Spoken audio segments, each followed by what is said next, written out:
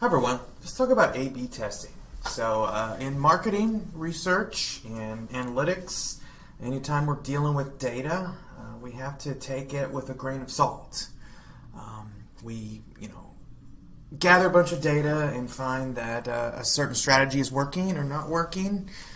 We have to figure out why. And sometimes we don't necessarily know why, so it's important that we do some sort of testing to kind of dig deep and figure out, what has caused a certain effect. Alternatively, maybe we want to start a new campaign or change the color of our logo. It's important that we don't just do it, that we actually engage in market research to find out what consumers want. Okay, so something we do is what we call A/B testing, and it's just basically you're going to have two versions of a logo or an email or a product or a price, whatever it might be, and you're going to apply one version to a certain part of the population and the other version to another certain part of the population, and then kind of see the differences. Did one result in more ad clicks or more sales or more likes on a social media post? So if you don't do A/B testing, you don't really know which one is more effective. And luckily, it's not too hard, especially with today's digital technologies and in digital marketing, to do A/B testing. So let's talk about this just a little bit, starting with an example. A while ago, probably around 2010 or so, Tropicana decided they wanted a new logo. In my opinion, logo changes, packaging changes are somewhat controversial. I think companies a lot of times overthink this idea of changing a design. They do things to kind of freshen things up, but does it really need to be done? Is it really worth the money they spend on it? It could be, but I'm not so sure. I'm a little bit skeptical. But anyways, Tropicana had a design for their juice box with their traditional logo, and they decided they wanted a new one. Why? I don't know. I would guess just because. Just this whole idea of freshening things up. So they went through this whole expensive process, came up with a new design, and launched it in stores all over the country. And what happened? Well, people said it was ugly, stupid, cheap, generic looking. Okay? Ad agency said, well, no, you're wrong. Sales went down by quite a bit. That agency that put this together the CEO got fired. They spent $33 million on the whole process, and obviously it was a mess. This package was a failure. It was a big problem. Okay? You know what? They didn't really do an A/B test. Okay? They just said, let's put together this logo. They had this super creative ad agency put this logo together, and this is what happened. Okay? And this happens a lot. Also around 2010, Gap decided to change their logo, and so they completely redesigned it. They didn't get around to launching it, I don't remember. But anyways, it was a failure, and they ended up going back to their previous logo, which I believe they still use to this day. Okay, but we can use A/B testing to kind of see how things would play out. Okay, we've got ideas, and we can build on those ideas, create some products, do some sort of measurement. Take that data to turn it into information and learn from that, and hopefully we'll spawn new ideas until we come to some really solid conclusion. Okay? But at the end of the day, it's the most important thing is to listen to your customers. Your opinion doesn't matter. What matters is your customer's opinion. So that's what you need to do. Okay? And in order to fully, make sure that your ideas end up being successful, is you've got to follow the scientific method, right? It's this process where you form you start with some sort of question, and you form hypotheses. You do some research to test this hypothesis. You analyze the data, and you come to some particular conclusions. Okay. And it's really the only way to fully understand kind of not only cause and effect and correlation, but just is this stuff going to actually work? and lots of companies did not necessarily do this. Another good example of a company that didn't really do this in terms of market testing was Coca-Cola. When they came out with the new Coke formula in the mid-1980s, they didn't really fully study the market or do A/B tests to make sure that people were going to indeed prefer to buy the new version versus the old version, and the rest, as they say, is history. Okay, let's talk about an example. Facebook. Facebook, is super popular. It is also, problematic for lots of people, and so for whatever reason, every so often, someone decides to deactivate their account, to leave Facebook, to just say, I'm done with it, okay? And when you decide to leave Facebook, they ask you, or used to ask you, well, they still do, ask you a bunch of questions about, well, why are you leaving? And they give you this whole laundry list of responses. I spend too much time on it. I don't spend any time on it. I have another account. I get too many notifications. I don't think it's useful anymore, and so on and so on. So you give them a response, trying to explain what's going on, why you're leaving, and then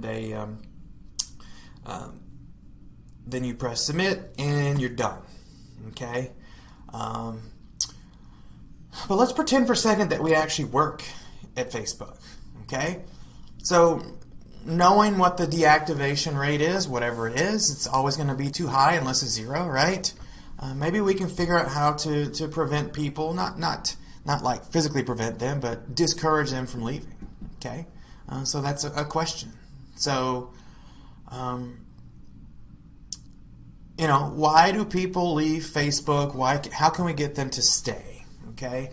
So we do some research, and basically we know as Facebook users that the reason people are on Facebook is because other people that they know, their friends, are on Facebook, right? Okay, so we could form a hypothesis where we say, hey, if you remind people about their friends and that you're going to be leaving them behind, we could lower the deactivation rate. That's kind of our hypothesis test. Okay? So Facebook actually went through this process, and they actually did an A/B test. Okay, and so with the experimental method, in order to determine an effect, you've got to have what we call a control group. Okay, so in this situation, the control group was status quo. Kind of just ask them why they're leaving, and then they hit submit, and they're gone. To that, we put together a experimental group, where basically instead of kind of the basic text as why are you leaving, we basically say, we flash up pictures of some of their Facebook friends and say, if you leave, all of these friends are going to miss you. Okay, so kind of appealing to their sense of connectedness on Facebook to see if that will change the deactivation rate. So basically, you apply the control group to some people who are trying to leave, and the experimental group to others who are trying to leave, and then measure the difference in the deactivation rate. Okay, call it a guilt trip if you want, but in the experimental group, when they did this, it reduced the deactivation rate by 7%, which doesn't sound like a lot, but it actually is pretty significant when you consider, the ads and the ad revenue. The viewership needs to be as high as possible. Okay. We use this type of technology, or this type of notion of A/B testing, in all kinds of technologies. If you're sending out email campaigns, you can test different versions of the same email to see which ones improve open rates, click-through rates, conversion rates, all kinds of things. So again, it's very easy to do within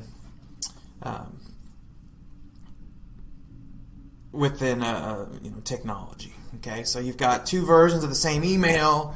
One of them just has some kind of weird-looking link to a video, and another one has got a little bit more text with some icons and things to make it look more aesthetically pleasing. You can basically test which one is going to be more effective. Okay, and generally the idea is that the more appealing, or kind of well organized an email is, the more it's going to improve click-through rates, sign-up rates, whatever it might be. Okay, again, email marketing software have A/B tests built into their capabilities, so you can do these kind of on the fly, and it's really nice. Okay. So designing a test, anyone in the company should be able to contribute. Ideas can come from anywhere. It can come from your own data. It could even come from customers. Okay, make sure that you follow the scientific method closely. It's okay to be creative. It's okay to have kind of off-the-wall type ideas. Okay, but also be, use common sense. Don't just do anything you want, because you could still kind of, make people mad. And that's the last thing you want to do, obviously. Google did a shades of blue test where they tested 41 different shades of blue to see which one performed better, and they found out the shade of blue that was ideal for them. Okay? And people have put a dollar value on that blue test, because the improvement in again, click-through rates and other things, you can put dollar values on those. Okay. Problem with A/B testing is what we call the local maxima. Okay, so the idea here is the most effective. Say we're talking about ad campaigns. So, the local maxima is the most effective ad campaign or ad version of those that you actually tested. Doesn't mean that there isn't a better design out there. It's just that it's not one that you put forth. Okay, so the absolute best design may never be known, because you haven't created sort of an infinite number of ad versions to see which one is the best. Okay, so you're a little bit limited in that regard. Okay, it's called the local maxima, just the best of what you've got, but not necessarily the best, overall. Okay, we can test or do A/B testing through email campaigns. Again, I mentioned that. Email, applications can do this. MailChimp, Constant Contact as well. You can do this. You can use technologies to do A/B testing in social media. What's something called Google Optimize, Optimizely, thing called Splitly.com. Just can help you determine the better of different versions of ads, or social media posts, or emails. All kinds of things. So it's important to use them to just to improve your effectiveness. Okay. Channels for A/B testing are pretty limitless. The digital, we could talk about websites, emails, social media, e-commerce, text coupons, mobile ads. But you could also do offline, things, print coupons or print catalogs or billboards, things like that. You can also, to some degree, do some A/B testing as well. Getting back to the email A/B testing just a bit, MailChimp and Constant Contact, among others, again, they can allow you to do an A/B test with every single email campaign you send out. So basically you can create two versions of the same ad, or maybe you change the subject line. I have two different versions of subject lines, and you want to know which one is the best. What it'll do is, once you deploy or publish that email, it will send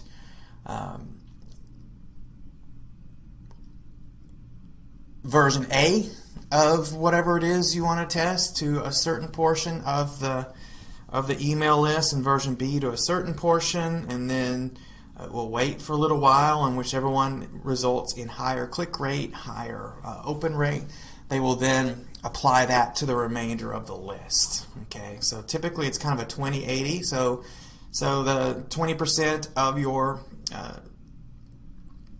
of your email list will be part of the test groups, and then once the results are known, then the winner of those two versions, version A or version B, is then sent out to the remainder of the list. And you can specify what your metric is. Is it open rate? Is it click rate? Is it something else? Okay, so it's a really good way to improve your performance metrics within an email campaign. Okay. So just know that that oftentimes they're automated. You can adapt them as you go, especially with the email example we just talked about. It is a live, real effort that can greatly improve things for you. Absolutely. Okay. But do know that there are some limitations. You do an A/B test, say on an email campaign, and it doesn't really answer the question, why is one more effective than the other? It just tells you which one is. So you don't necessarily have the underlining kind of theoretical underpinnings. So that's may not be a problem, but it may be a problem. Okay. A/B tests are often about the ends rather than the means. So that may not give you full understanding. Okay. And again, they're limited to limited by your research question and the versions of the experimental groups that you put together yourselves. Okay. So you can use A/B tests to understand why. So it takes longer, and it costs more money, and it's going to involve more detail. But it is important to also try to figure out why version A of an email, for example, worked better than version B. So it can kind of help you in the long run, for sure. Okay.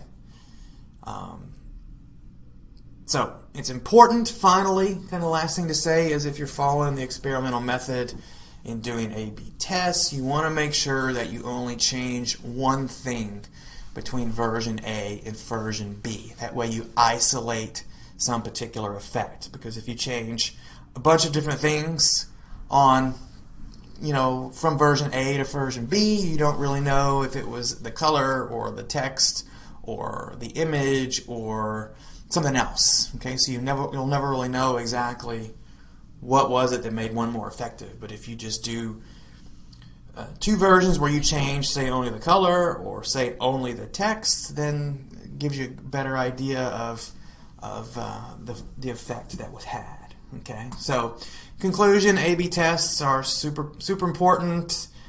They're fairly easy to do in most situations, and can help you greatly improve your marketing effectiveness. Okay, talk to you soon. Thanks.